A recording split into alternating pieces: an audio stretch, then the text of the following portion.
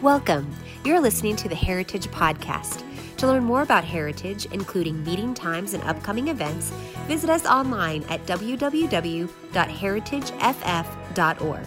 Now, let's get into today's podcast.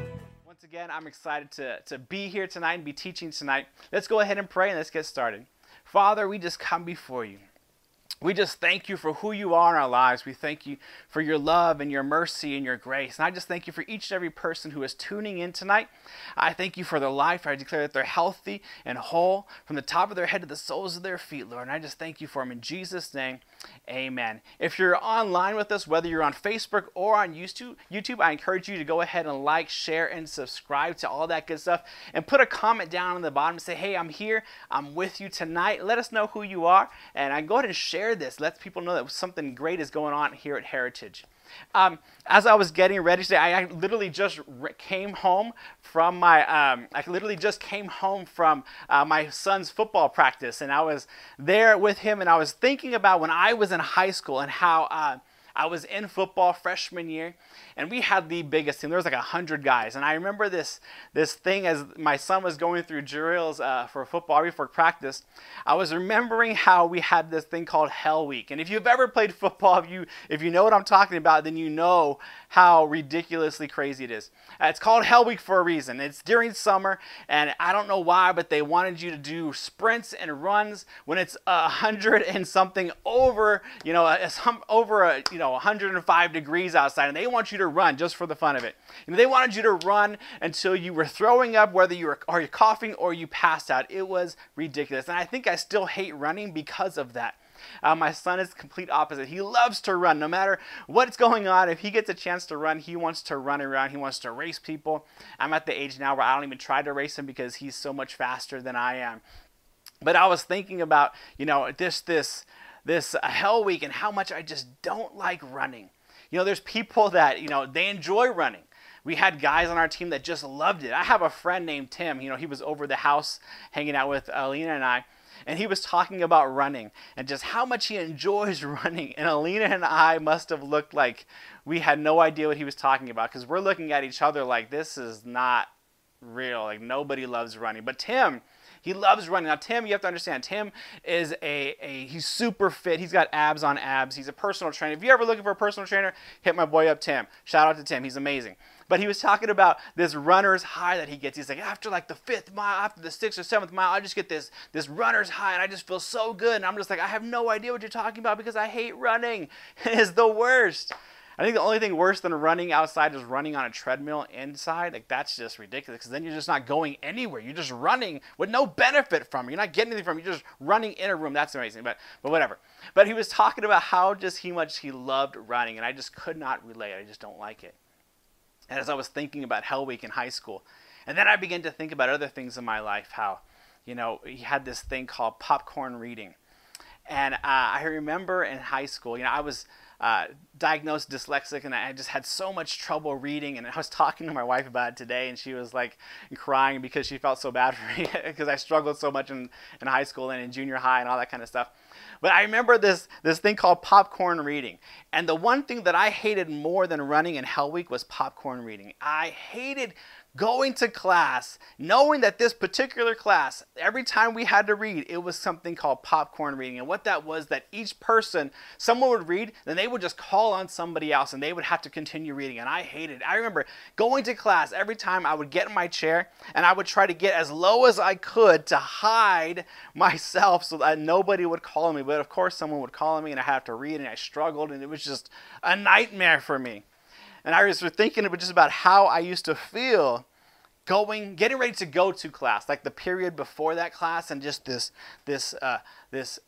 knot in my stomach would start to form, and I would just hate it. I would hate the anxiety, the fear, that knowing that I have to go to this class and that I may be called on to read, and I just hated it. I remember I would try my best to do anything I could to get out of going to that class. Like, I would come up with an excuse, like, oh, I got to go to this class and work on something, or I'm not feeling good, I'm going to go see the nurse, or I would just like hide outside somewhere just so I would not have to read. And I just remember just this fear and this anxiety ready to go to that class because of this thing called popcorn reading. And it was just so terrible to me. I hated it. It just tormented me. And I think a lot of us in life, we go through trials and tribulations, and I think we kind of face them the same way that I was. Sometimes we just have this fear and anxiety that just weighs on us, and it just burrows down on us, and we can just feel the weight of it.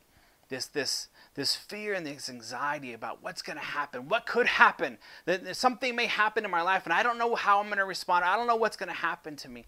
Or we're like the other person where I just do anything I could to not have a trial, not have an issue, not have something go on in my life. And that's commendable. Nobody wants to go through things. And sometimes I think Christians, we feel like, man, if I have everything going right, everything perfect, then that must be an indicator that I'm walking with God so perfectly and everything is going right. And I'm being a great Christian because nothing is going wrong in my life. And that's just false. It's not real. There's times in our lives where we're going to go through things. There's times where we're going to have a hard upbringing. Maybe a childhood was just really hard on you.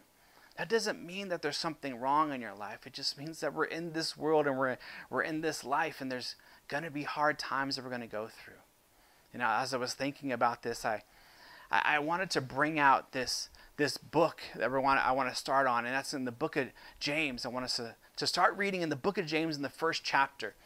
So go ahead and turn with me to the book of James. Hopefully you got your Bible, or if not, maybe you got it on your phone. Go ahead and turn that on. James chapter 1. Now this isn't James, the son of Zebedee, the original 12 disciples that Jesus chose. This is another James. This is believed to be the brother of Jesus, James. And James had an amazing life. He was, one of the leaders of the church in Jerusalem at that time. And James lived a mighty life, and he was so dedicated to preaching the gospel of Jesus Christ. And I was reading about his life, and this Jewish historian Josephus writes about his tragic death and how the religious leaders, they took him up onto the temple pinnacle, and they made him, or they tried to force him to denounce Christ. And of course, James, being a thug and just being savage and just being amazing that he would not do it. And they were so mad. And as he's up there and they're holding him over this cliff, you could say, he begins to preach to the people that are watching him, preach Christ risen and on the throne, on the right hand of God. And he's preaching this gospel to them. And they're so upset that they throw him off this cliff. And he falls to the ground. But he doesn't die. It says that Josephus writes that he gets up onto his knees and begins to pray for those who have just thrown him off of this cliff. And he begins to say, Father, forgive them. They don't understand what they're doing. And these religious leaders and these people, they're so upset with James that they run down there and they pick up stones and they begin to throw stones at him. And they begin to stone him to death. And one person grabs this bat, you could say, or some kind of a club, and literally bashes his head in. This is James. This is how he died. But James was a powerful man. I love the book of James. I think James is probably my favorite book in the Bible for simple reasons, actually. James is only 5 chapters long. It's literally only 3.5 pages long. It's 5 chapters. They're super simple. It's my favorite book because you can read it like within 20 minutes. I love that I can read the book of James because, I grew up having a hard time reading. So now I feel great whenever I'm like, oh yeah, I woke up this morning, had some coffee, and I read the book of James. It's amazing. And I just feel great about being able to say that I read the book of James. But it's really only 3 pages long. So go ahead and read the book of James. It's amazing. James gets down in this book. But I want to start the first chapter right off the bat. Now, James is like one-liners. Like the book of James is full of one-liners, mic drops. Like you just read this one. Like if anyone among you thinks that his religion. Let me read this again. If anyone among you thinks his religion, his religious, and doesn't bridle his tongue, he deceives his own heart, and his religion is useless. He has one-liners like this, or this one. So then, my beloved brethren, let every man be swift to hear, slow to speak, and slow to wrath. Like mic drops. Like this dude just gets down in this book. But one thing that I really want to bring out, that I want to put a spotlight on, is in the very first couple of verses here. I'm going to start reading at verse 1, but on the scripture, on the screen, you'll have 2 and 3.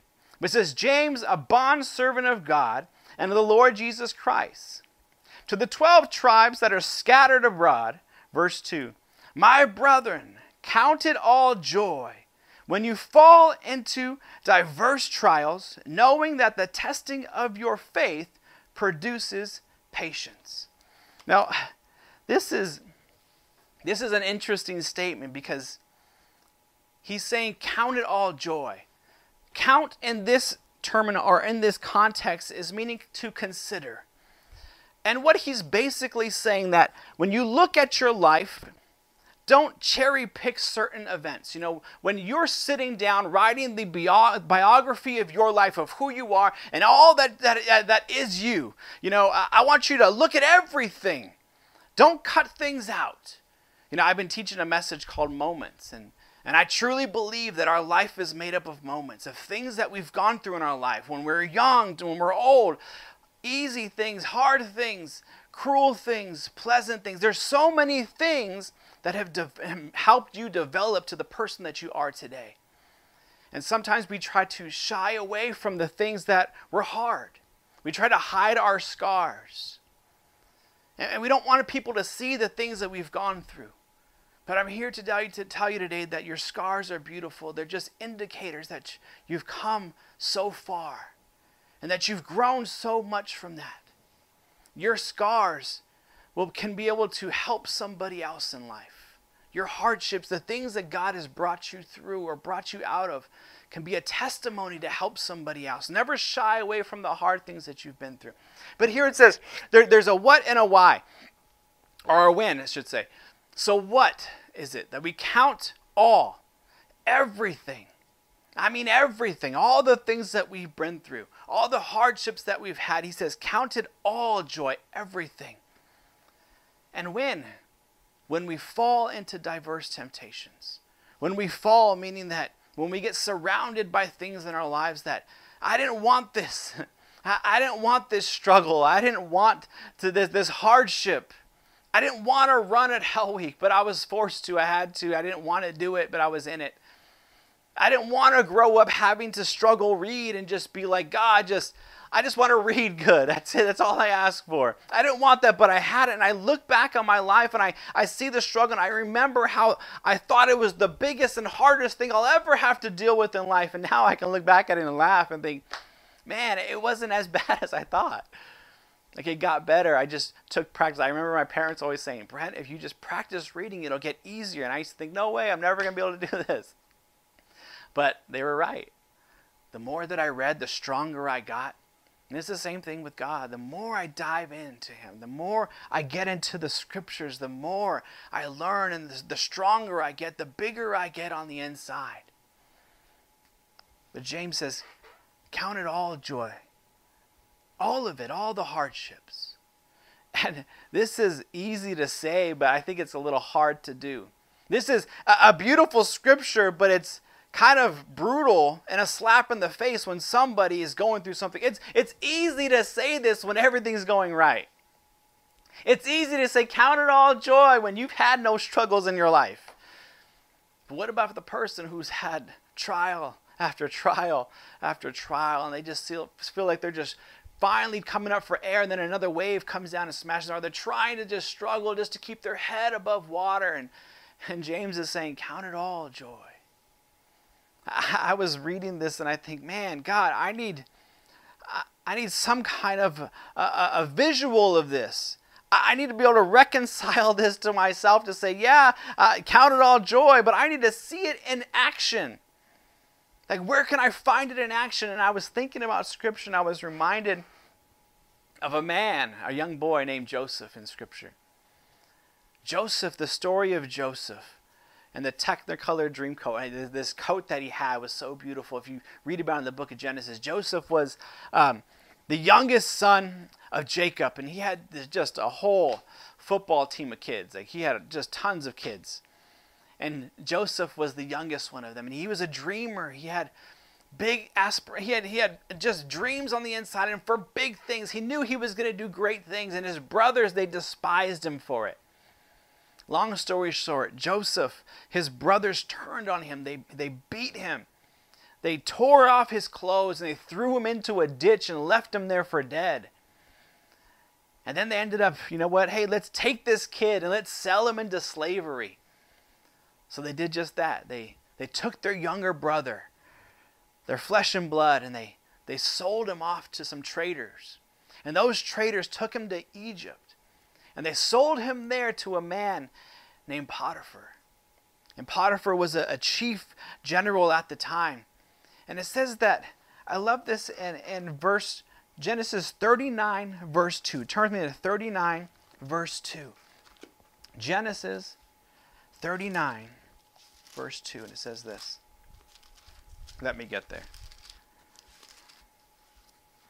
All right. It says, now Joseph had been taken down to Egypt, and Potiphar, an officer of Pharaoh, captain of the guard, an Egyptian, bought him from the Ishmaelites who had taken him down there. Now the Lord was with Joseph, and he was a successful man.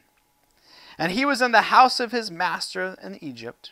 And his master saw that the Lord was with him, and that the Lord made all that he did prosper into his hand. How amazing is this? That you're a slave in Egypt, a foreign land, nobody's on your side, you're a slave, and still you're prosperous.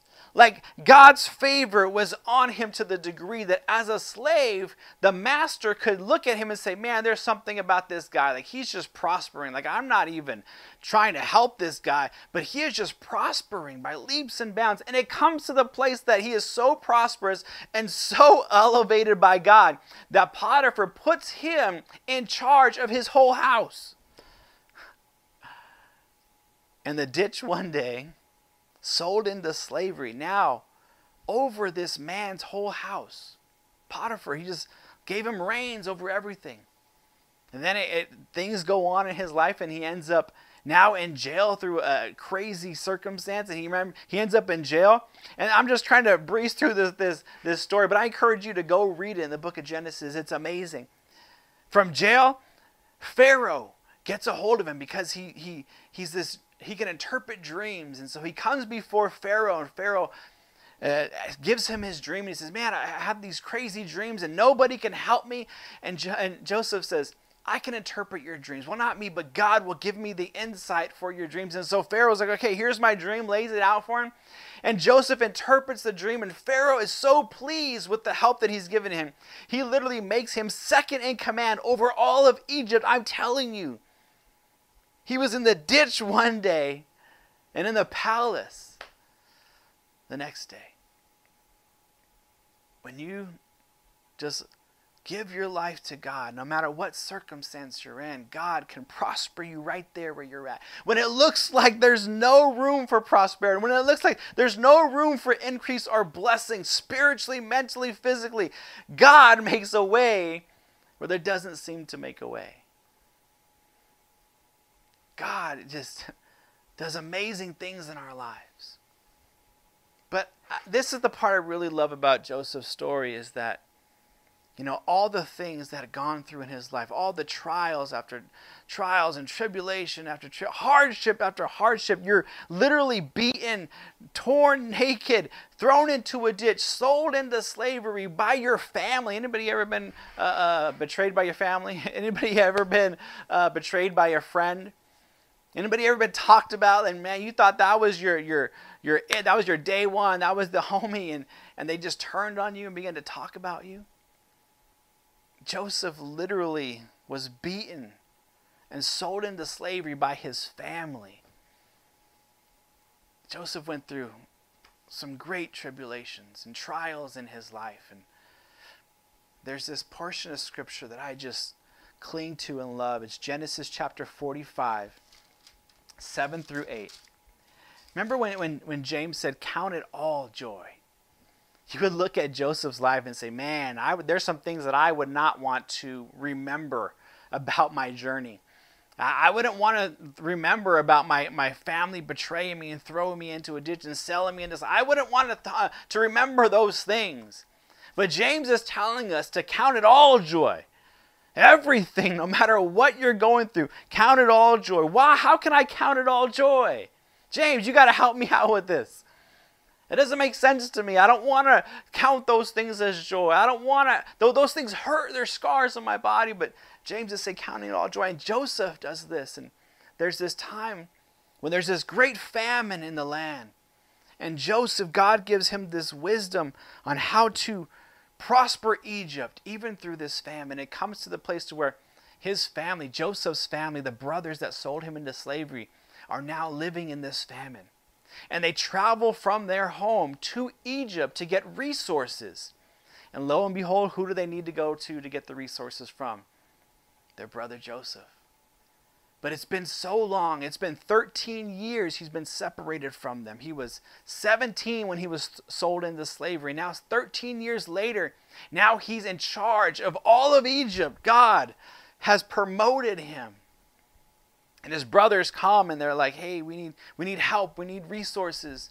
And they don't even recognize their brother. And like I said, I encourage you to go read all of it. It's an amazing story. But I'm trying to jump through some things here.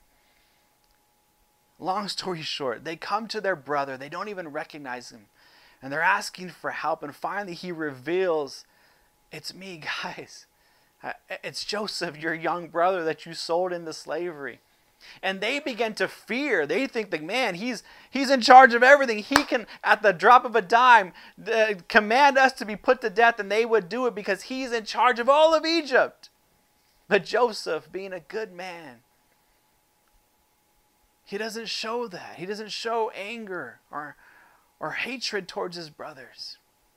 He gives them a hug. He embraces them, brings them in. And he makes this statement in Genesis 45, 7 and 8. It says this. He says this to them. And God sent me before you to preserve a posterity for you in the earth, and to save your lives by this great deliverance. So now it was not you who sent me here, but it was God.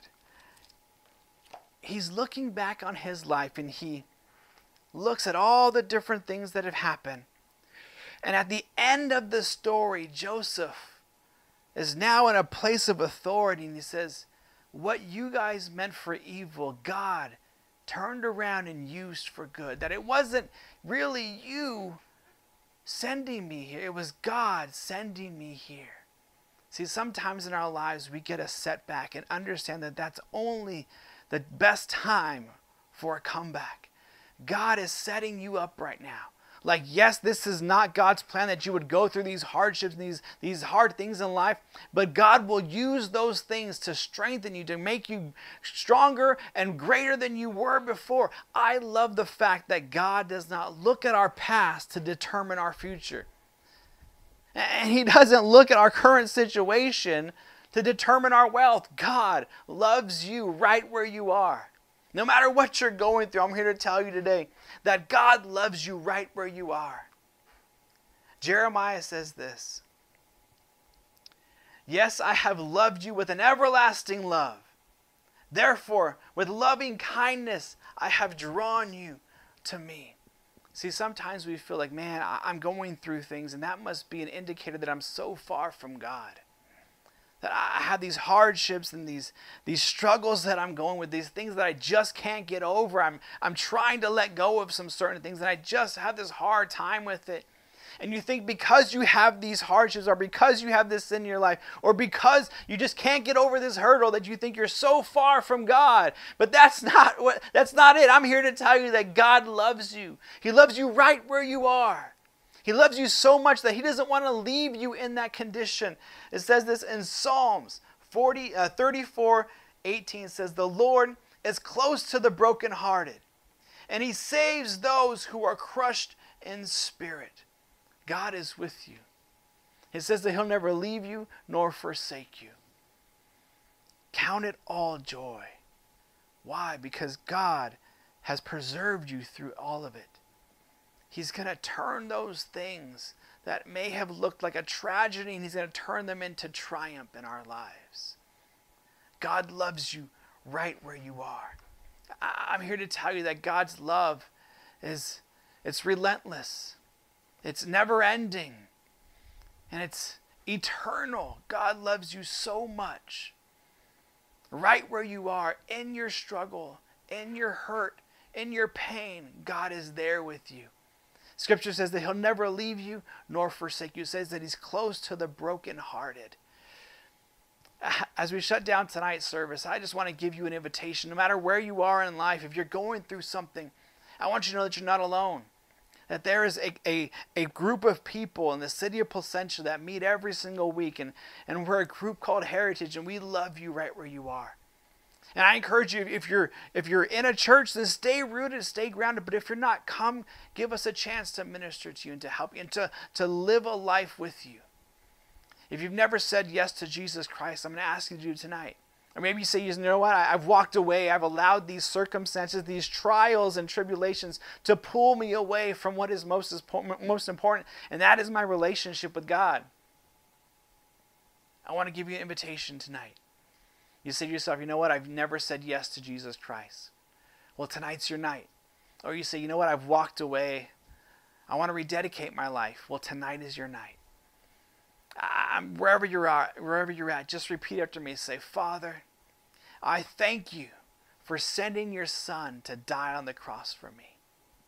I receive that free gift of salvation tonight. And I declare that you are the Lord of my life. I thank you for those that made that prayer, that made that choice, that decision. I thank you, and I'm so proud of you.